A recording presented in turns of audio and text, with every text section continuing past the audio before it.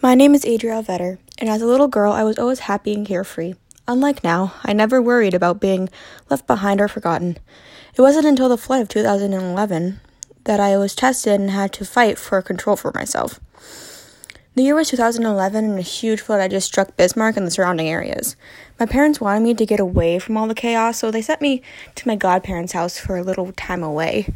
As I drove into my development after the weekend, I saw National Guard vehicles everywhere, blocking side roads, only letting people in if they lived on that street.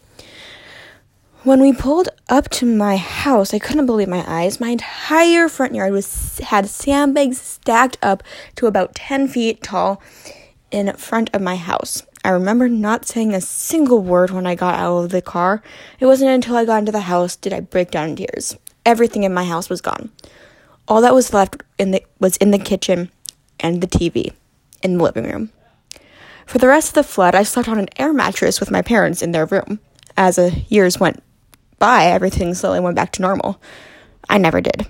I became anxious and stressed all the time.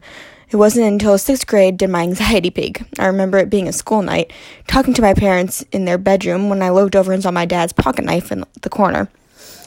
My mind took over and I started screaming, crying, and gripping to my mom for dear life. I recall only saying one coherent thing, which was, "I don't want to die." The only thing I remember after that was going to the ER and laying in a hospital bed. After that night, my mom got me set up with therapists and psychologists so we could find out what was wrong with me. We went to many doctors before finally finding out that I had severe anxiety. When people heard I had anxiety, they were like, "You're just looking for attention, or you're faking it." What people said only made the anxiety worse. It wasn't until 2020 when COVID hit I finally accepted help. During quarantine, I went to a wellness doctor. He also doubled as a chiropractor, and the first thing he did was take x-rays of my spine. Instantly, he saw something wrong.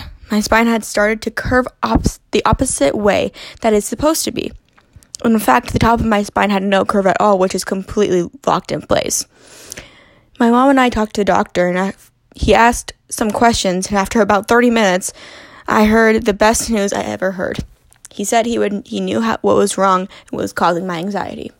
He then explained that my first vertebra in my spine controls a lot of my emotional components. And with that being locked in place, he wasn't surprised to hear I had anxiety. Now it's been 5 months of me going to the wellness doctor and getting weekly spine adjustments. I'm not 100% fixed by a long shot, but my spine has some curve and my first vertebra isn't completely locked in place anymore. I feel so much better, and my anxiety is so much better.